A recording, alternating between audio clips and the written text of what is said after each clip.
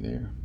Okay, so the true power for sanctification is the work of the Holy Spirit in you, right? That's where you get the power. You don't get it from yourself. You don't get it by following the law. You don't get it by just pretending that it's going to happen. It comes from the Holy Spirit. You have to relinquish it on a day-by-day, moment-by-moment basis. And the power comes from deliverance of sin. So verse 1 is that there's no condemnation for those who are in Christ Jesus. This is 8:1.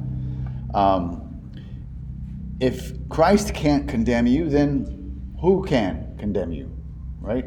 Nobody can condemn you, right? If the Creator, if the One, doesn't condemn you, no one can condemn you.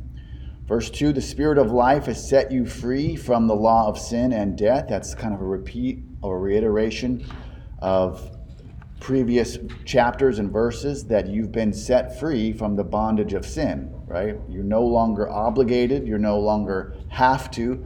You're no longer imprisoned by sin. You've been renewed. You've been set free from that obligation, from that authority over your life.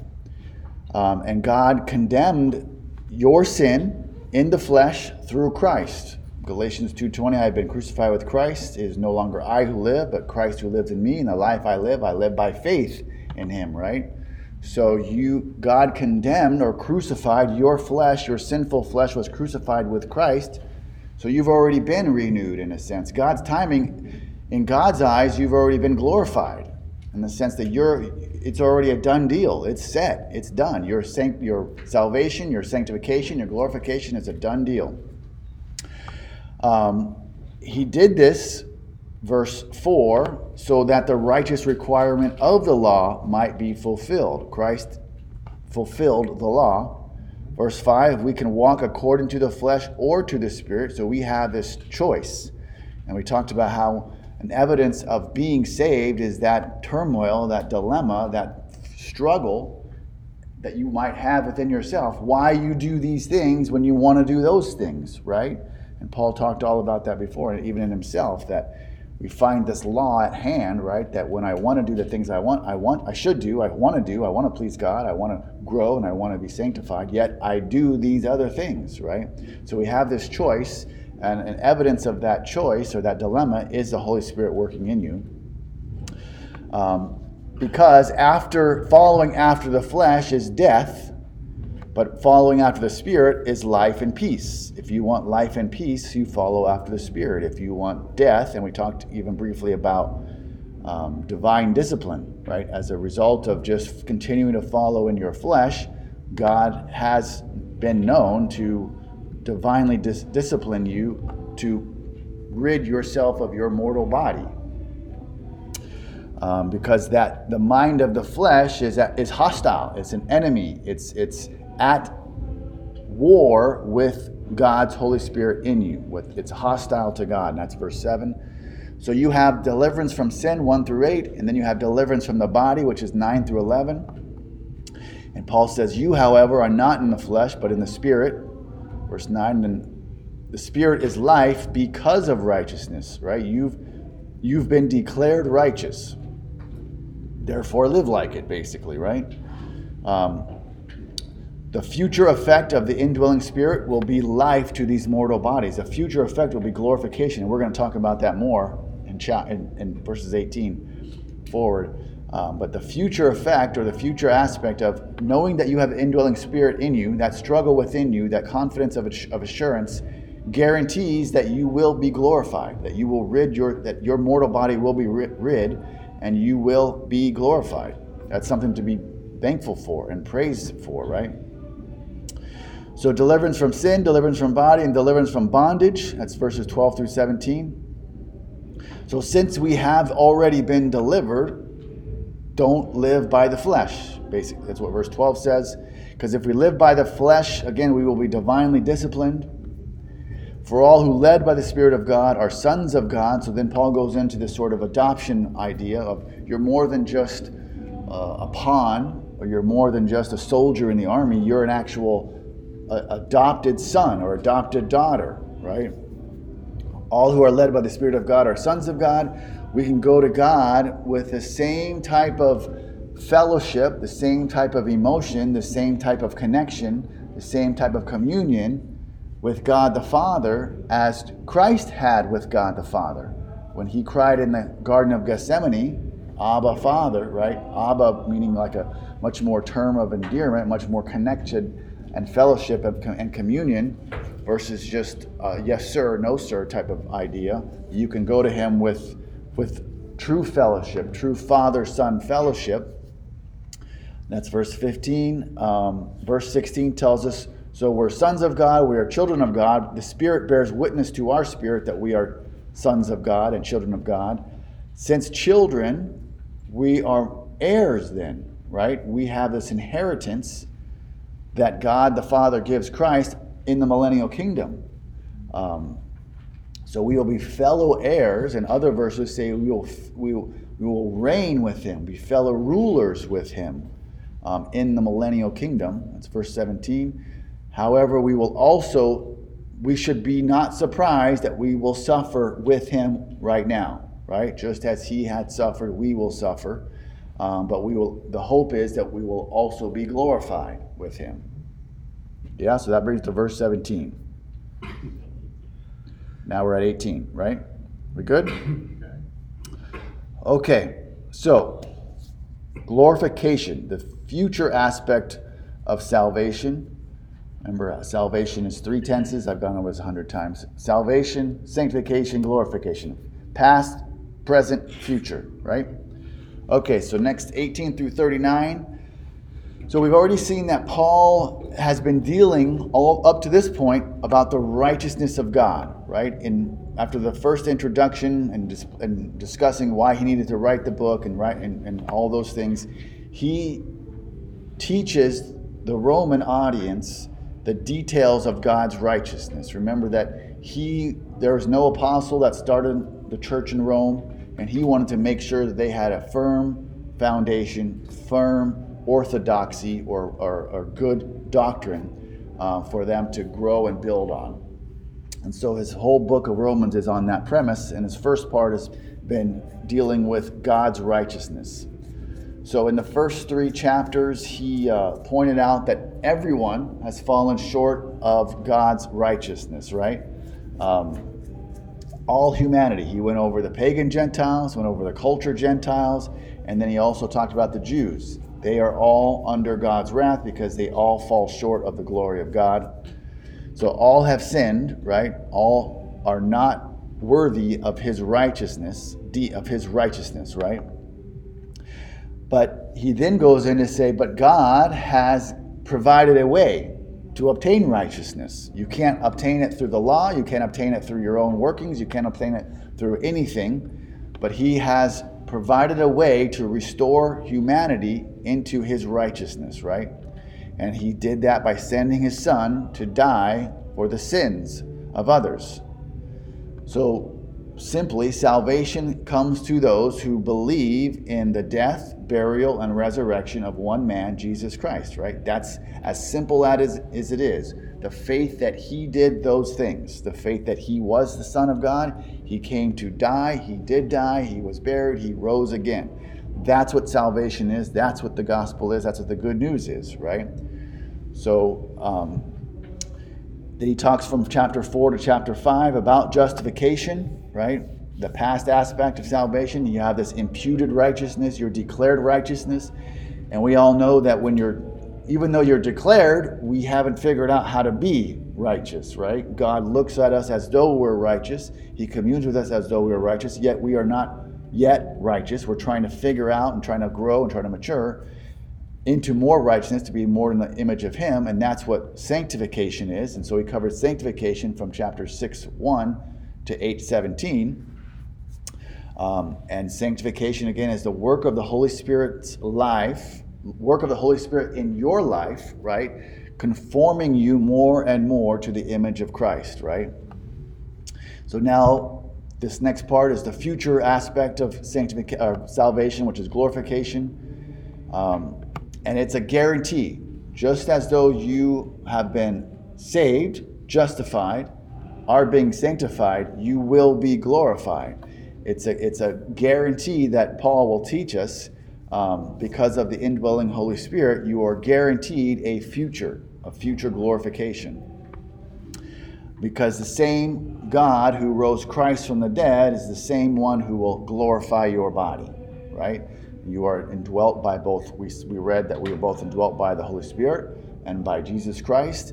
That indwelling is a guarantee of that future glorification. So we're going to see that in light of all of these things, right, declaring that you are justified, that you are saved, that you are being sanctified, you will be glorified, he's going to end by saying, there's nothing that can take that away from you. There's nothing that can separate his love, right, our proper attitude towards those things given to us. We were sinful, we were unrighteous, we had nothing, yet he provided the way. We had faith in the way. He gives us justification, sanctification, glorification is all based upon his love for you. And nothing can separate you from his love. That's how Paul is going to end it all. There's nothing that can separate you, not even you, can separate you from his love for you. Yeah? Okay, so A, the suffering of the present time. That's 18. It's going to cover basically all that. All the suffering that we're going to see and why is there suffering. So remember, because we are considered sons and because we are considered children, we're heirs of Christ, right? So we have assurance of coming glorification. But verse 7, someone read verse 17 actually, if you would, please. 8:17. And if children, then heirs, heirs of God and fellow heirs with Christ, provided we suffer with him in order that we may also be glorified with him. Okay, so that verse is going to hinge to the next verse, that suffering is going to be a part of it, right? Suffering is going to be a part of it. So read verse 18 now, if you would.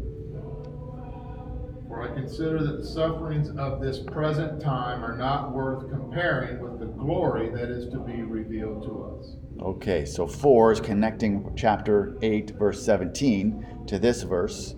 When he says, for I consider, right, the word consider means careful thought. Like I'm looking at all the things here, the pros and cons, and weighing all the things.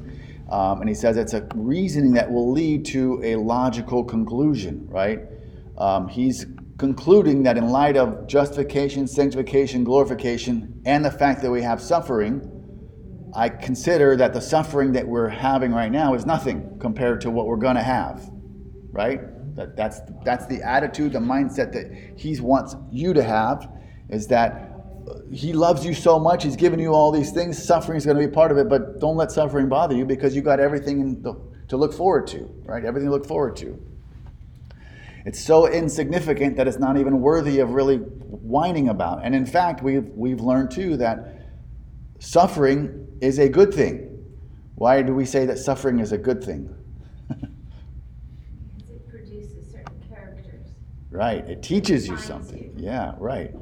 Without suffering, are you going to be refined? Or are you going to have testing of your patience? Are you going to have testing of your character, right? Those things produce in you qualities that you want. You just may not want to get them by going through that, but there's no way to get them without going through that, right? I mean, anybody who has had children, you know that. We discipline our children because we know that they have to have these things and have to have character built in them, and tested character is only going to last in a test, right? Versus being tested.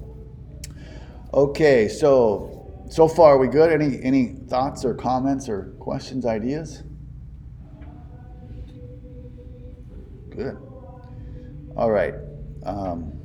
Okay, so this verse now starts as sort of a starting point for discussing suffering and glory, right? He says, we know you're going to suffer, and we can imagine that the early believers suffered quite a bit more than we've suffered. You know, we coming from generally a society that is Judeo-Christian in nature, and we haven't really suffered like they suffered. So, but we should also have an expectation that we will suffer, and we might suffer tremendously in the near future. We might just do that. So we don't want to pretend that we don't need to worry about it.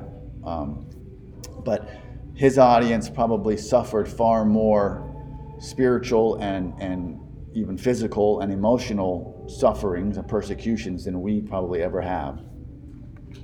Although I would say that our sufferings, our persecution is probably far more deceitful, right? We are constantly being deceived by the world about what is important, about what is valuable, about where, how we should talk or eat or dress or whatever these things are. I think we live in times that are very deceiving, where we are being bombarded with psychological sort of propaganda or ideas versus just head-on, face-to-face physical abuse or something like that. Yeah. Okay, so we're going to see that this suffering affects three areas. It's going to be all of creation, and then God's children and even God's Spirit suffer this side of the rapture. So let's look at the suffering of creation first, and that's covering 19 through 22. So we're going to see that first in 19 there's this relationship, and it's the relationship that believers have with creation. So we have this relationship with physical creation, the things that were created. And there's also a future aspect of this relationship. So if someone would read verse 19, please.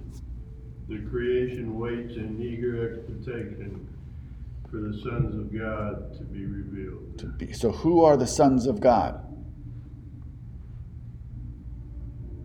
Anybody? Believers. Jesus is the Son of God. That's right. That's right. We believers are the sons of God, right? So the creation, this verse is saying that the creation, right, the Yosemite and Yellowstone and all these beautiful places are waiting for the revealing of the sons of God. When is the revealing of the Son of God? Sons of God. We just learned a couple verses that we are also called sons of God, right? We're adopted. We're children of God. We're sons of God. So the creation, the beaches, the beautiful places are eagerly waiting for us to be revealed. When are you revealed to creation? Upon your belief, acceptance in Jesus. I was going to say the rapture.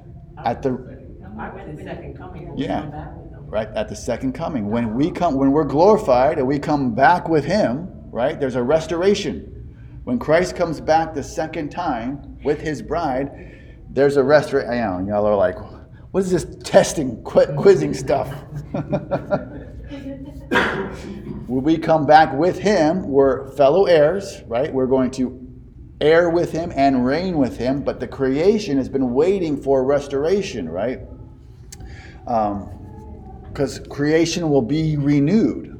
It's going to be renewed from being cursed at that time, right?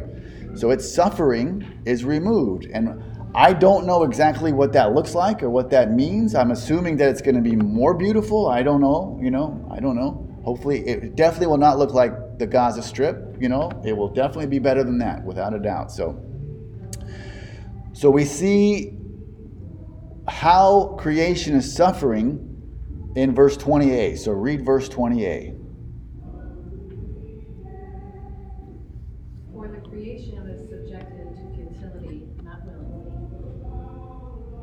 With the whole thing. A little bit more, yes. But because of Him who subjected it in the hope. Very good. That's good. We'll catch up. So creation is eagerly waiting for the revealing of you, right? Me, us, and all the saints in the past will be revealed because they're waiting eagerly. Why? Why are they waiting eagerly for, according to this passage?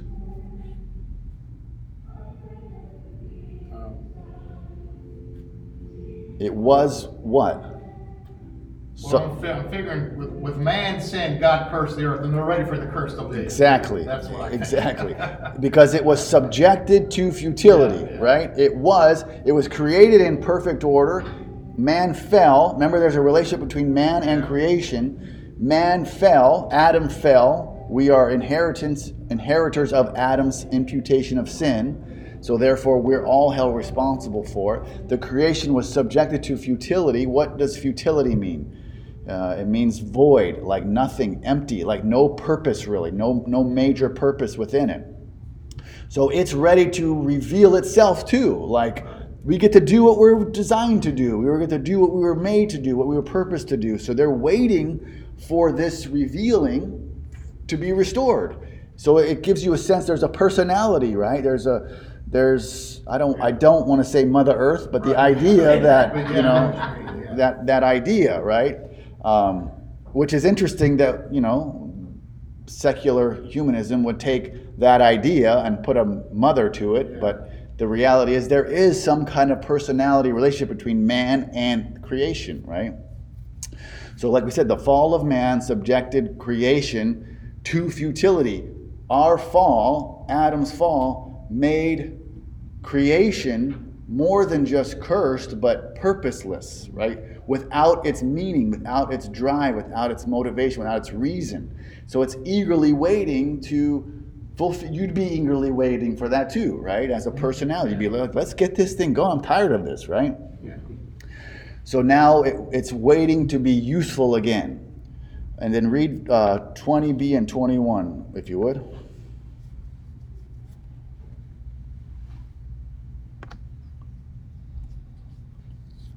In the hope that the creation itself will also be set free from the bondage of corruption into the glorious freedom of God's children. And obtain the freedom and the glory of the children of God, right? So even though it was subject to futility, it was made futile, it has hope. All creation has hope, right? That it too will be glorified. We have a guarantee that you will be glorified. Creation is waiting for the same thing. Let's look at Isaiah 65:17, if you would.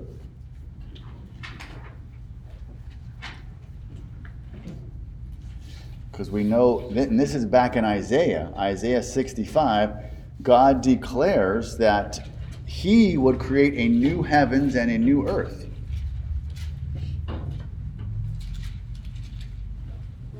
For behold, I create new heavens and a new earth, and the former things shall not be remembered or come into mind. Right, so these new heavens and new earth are not the new heaven and new earth of Revelation 21, right, which is a whole new eternal order.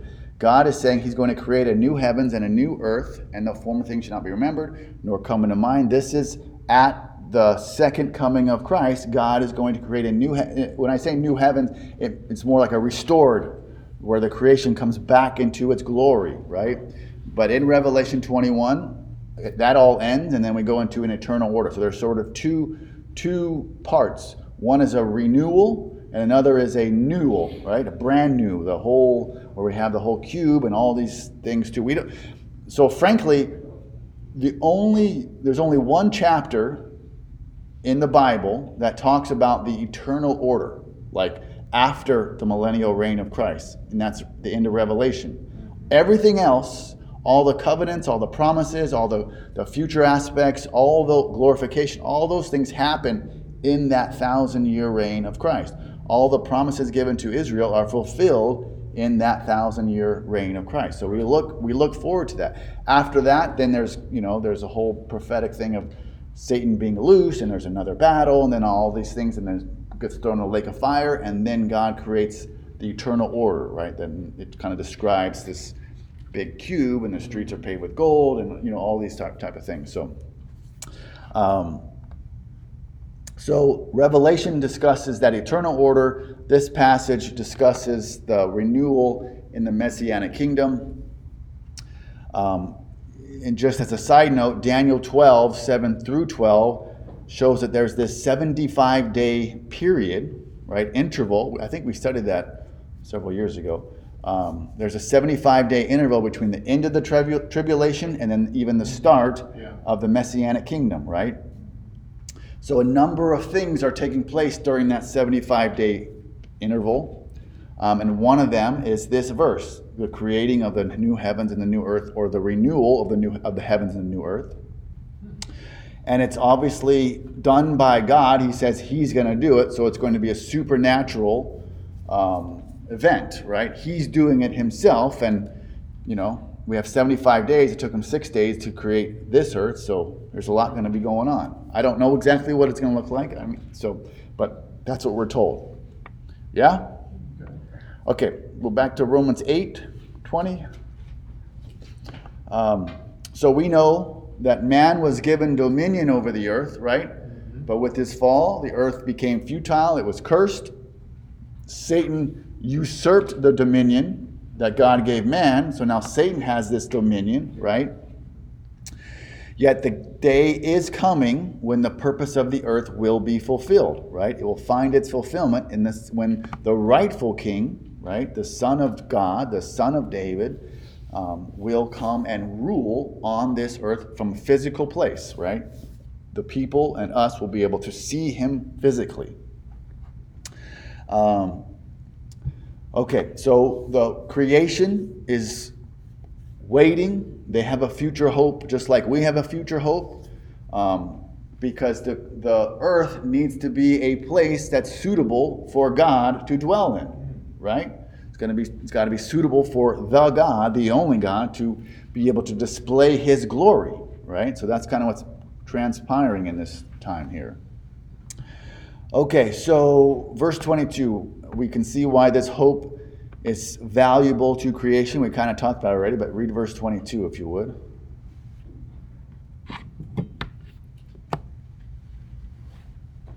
For we know that the whole creation has been groaning together in the pains of childbirth until now.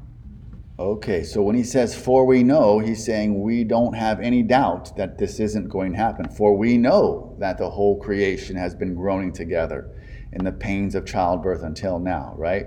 So we, meaning us, Paul, all the believers in Romans and all the believers at the beginning, and us since then, those who believe in Jesus Christ, absolutely know that this creation is groaning because of its futility it was put under, right? The curse that was put under it.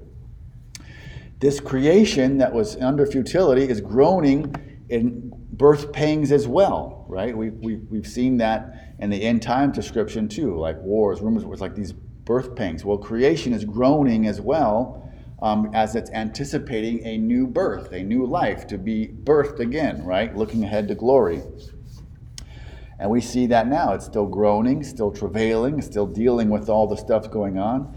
So there is suffering in creation, right? We've learned now that there's suffering in creation. It's groaning, it's ready, it's looking forward to future glory as well as you are, right? No more hurricanes, probably. And what? No more hurricanes. No more hurricanes. Yeah. I suspect too, yes, right. No more wars. No more wars, no more, Clean it up. right. So like I said, all those verses that talk in Isaiah talk about turning our swords into plowshares, right? And if somebody dies at 100, that would be considered as though they died as an infant, right? But that tells us there's death in the millennial kingdom. There's unbelievers in the millennial kingdom. It's an interesting time, and it's hard to kind of grapple with that. But there will still be. That's why we have to understand too that being an heir, being a son of God, a child of God, heirs of God, ruling with Him in some capacity, unable to sin. Right? You will not be able to sin because you will be in a glorified body. You will no longer be in the body that was subjected to Adam's fall. You will be not wanting to sin, you will be unable to sin, so you will rule significantly better than you would today, right? Okay, so suffering of creation now, part 2, verses 23 through 25, is suffering of God's children. So children of God will also suffer, and it's the suffering of your mortal body, of your physical mortal body. Anybody who is over at Levi's age knows that we are suffering in our physical body. You're still like on the way up. yeah, you got that to look forward to, I guess. So, okay, so read verse 23.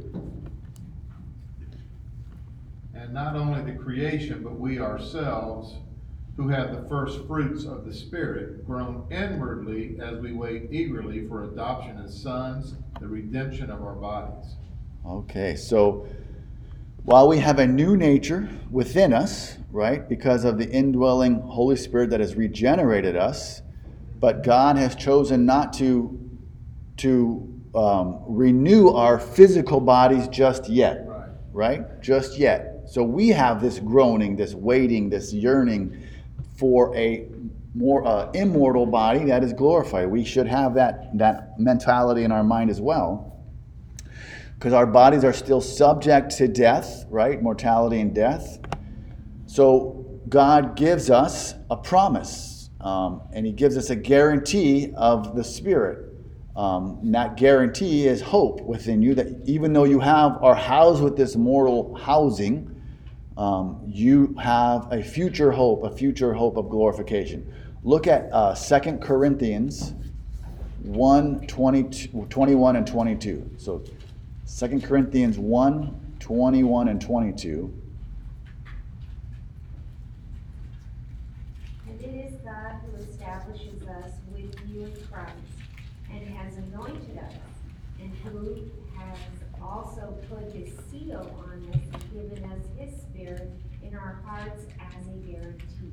Okay, so that seal in your heart and the Spirit within you is a guarantee, right? You've been guaranteed. It's a sealed deal. It's done. You've been guaranteed. So He's given you a sort of sample, a deposit, so to speak, right now.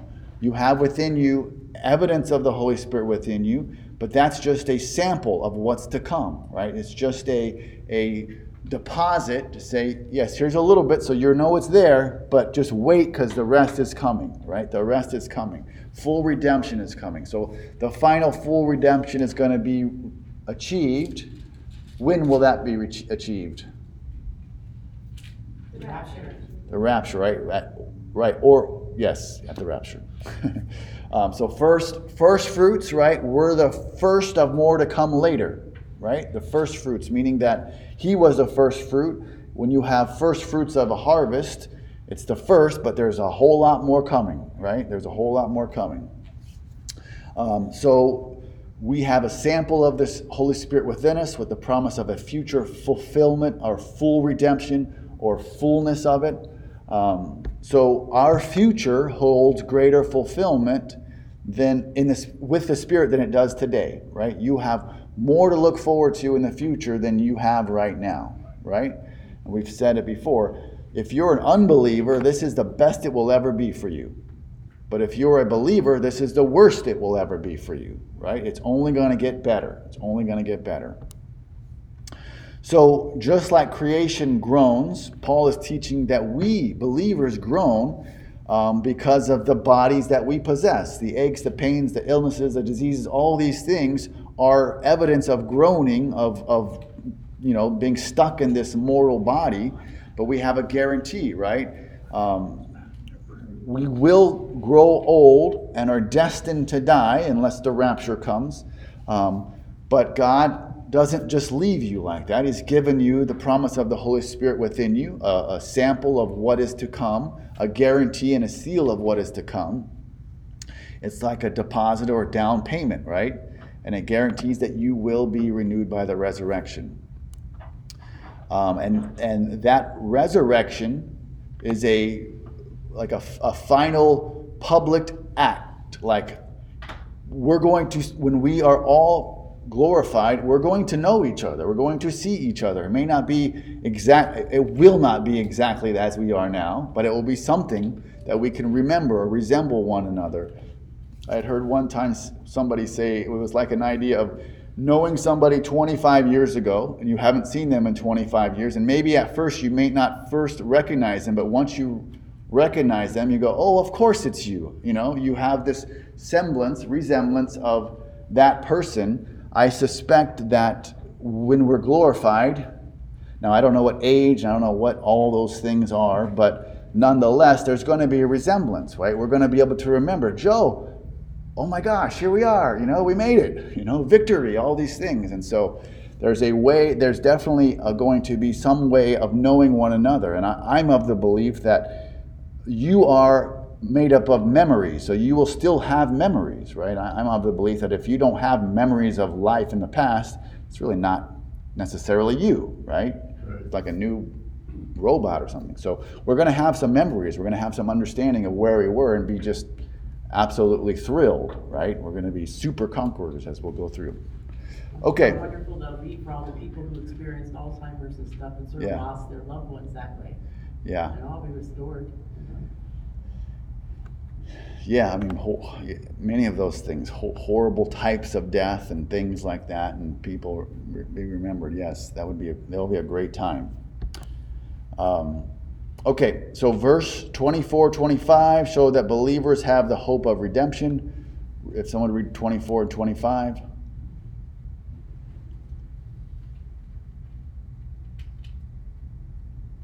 For in this hope we were saved. Now hope that is seen is not hope.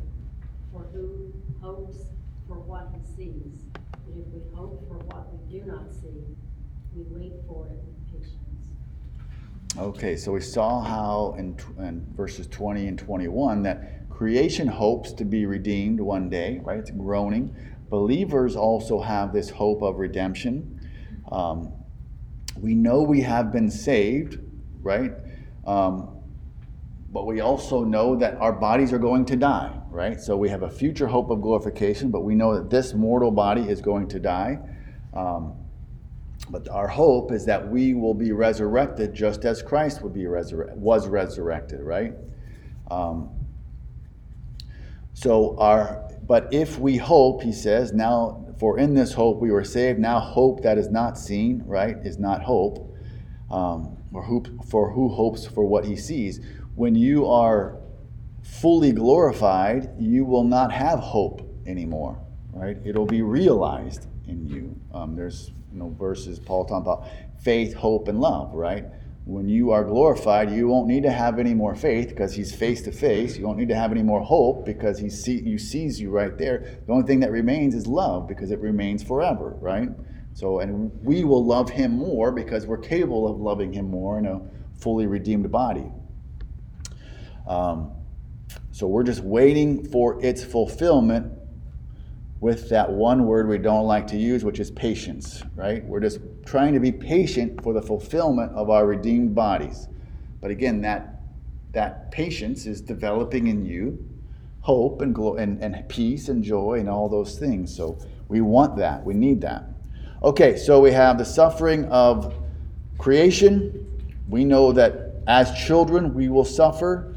We groan for what's coming. And now we see the suffering of the Spirit. So now he turns to Holy Spirit. Verse 26. Someone read verse 26. In the same way, the Spirit helps us in our weakness. We do not know what we ought to pray for, but the Spirit himself intercedes for us with groans that words cannot express. Okay, this is a pretty great application too. Just like suffering of creation and suffers, we groan, right? And the Holy Spirit comes alongside us, right? And helps us in our weakness because we don't always groan for the right reasons, right? We might groan. We're very good at groaning for any other reason, right? We're easy to complain and whine and all these things. But the Holy Spirit comes alongside of us. We don't always know how to pray or what to pray, but we find out the Holy Spirit comes alongside us and prays for us, right? And he himself is groaning with words that are too deep to communicate, right? Too deep for words, meaning that can't be described with our language, with our words. He groans, right, with the same groaning that we have anticipating because we're suffering. He comes alongside us and groans and intercedes to God the Father on our behalf about things we don't actually fully understand yet, right? We don't even, oftentimes, most of the time, we don't even know how much of a sinner we really are, right? The sins that we even commit, we may not even know, right? But here we're given hope that the Spirit himself intercedes on our behalf, groans with us as we are wading through this life in this mortal body. He's groaning and interceding for us to the Father on our behalf, right? So just like he said, in ways that we don't understand and words that we don't even know how to utter, right? So the weakness, right? Likewise, the Spirit helps us in our weakness, right? It's that inability, like Paul talked about. You want to do the things that you want to do, but you don't. You do these other things, right? That's laws at you, right? So that's your weakness. Your weakness is that inability to do the things that you would like to enjoy or accomplish, but don't. And so in the context of this verse, the weakness is due to the lack of what? I said it what's the last word of verse 25? Patience, right? So our weakness is a lack of patience. So Holy Spirit comes alongside you to help you in your weakness or help you in your lack of patience. Okay, so we know that the Holy Spirit does not carry the entire load, right? It doesn't take it from you, but it comes alongside of you, right? It's the same premise as before. The Lord is at hand, right? We talked about that Paul, I find this law to be within me, that I have my old flesh at hand, and I have Christ at hand with me. The Holy Spirit is at hand with you to assist you in these things. It's not taking that away, because the patience is what you've got to get. You've got to learn. That's a weakness. You lack that patience. So the Holy Spirit helps you by praying for you, right? And he does this because you need it, because of your weakness, right? In our own prayer life, we are finite. We're living in unredeemed bodies. We don't always know what our real needs are, but he does, right? So we most definitely groan for the wrong reasons. We might pray for our football team to win and not their football team to win, or whatever, right? I mean, we might pray just for Israel and not for Palestine. We might pray, there's some deep things that could easily happen here, right? So he prays for them. He puts his hands to the work of praying in cooperation with believers, and then helps us in our prayer life. And again, he prays with words too deep to utter, is sort of the way that it is. He's groaning as well. Just as a side note too, sometimes people who like to use this verse for the teaching of tongues, right? They say this is evidence of you don't use English words, you just utter this gibberish, right? And clearly that's not what this is. But this is a verse that is used as saying, words, what's the verse? Groaning's too deep for words, and so they would say that by speaking in tongues, you're doing the same thing, groaning these too deep for words thing. But if you actually just read the scripture, right, it says that, for we do not know what to pray for as we ought, but the Spirit himself intercedes for us with groanings too deep for words.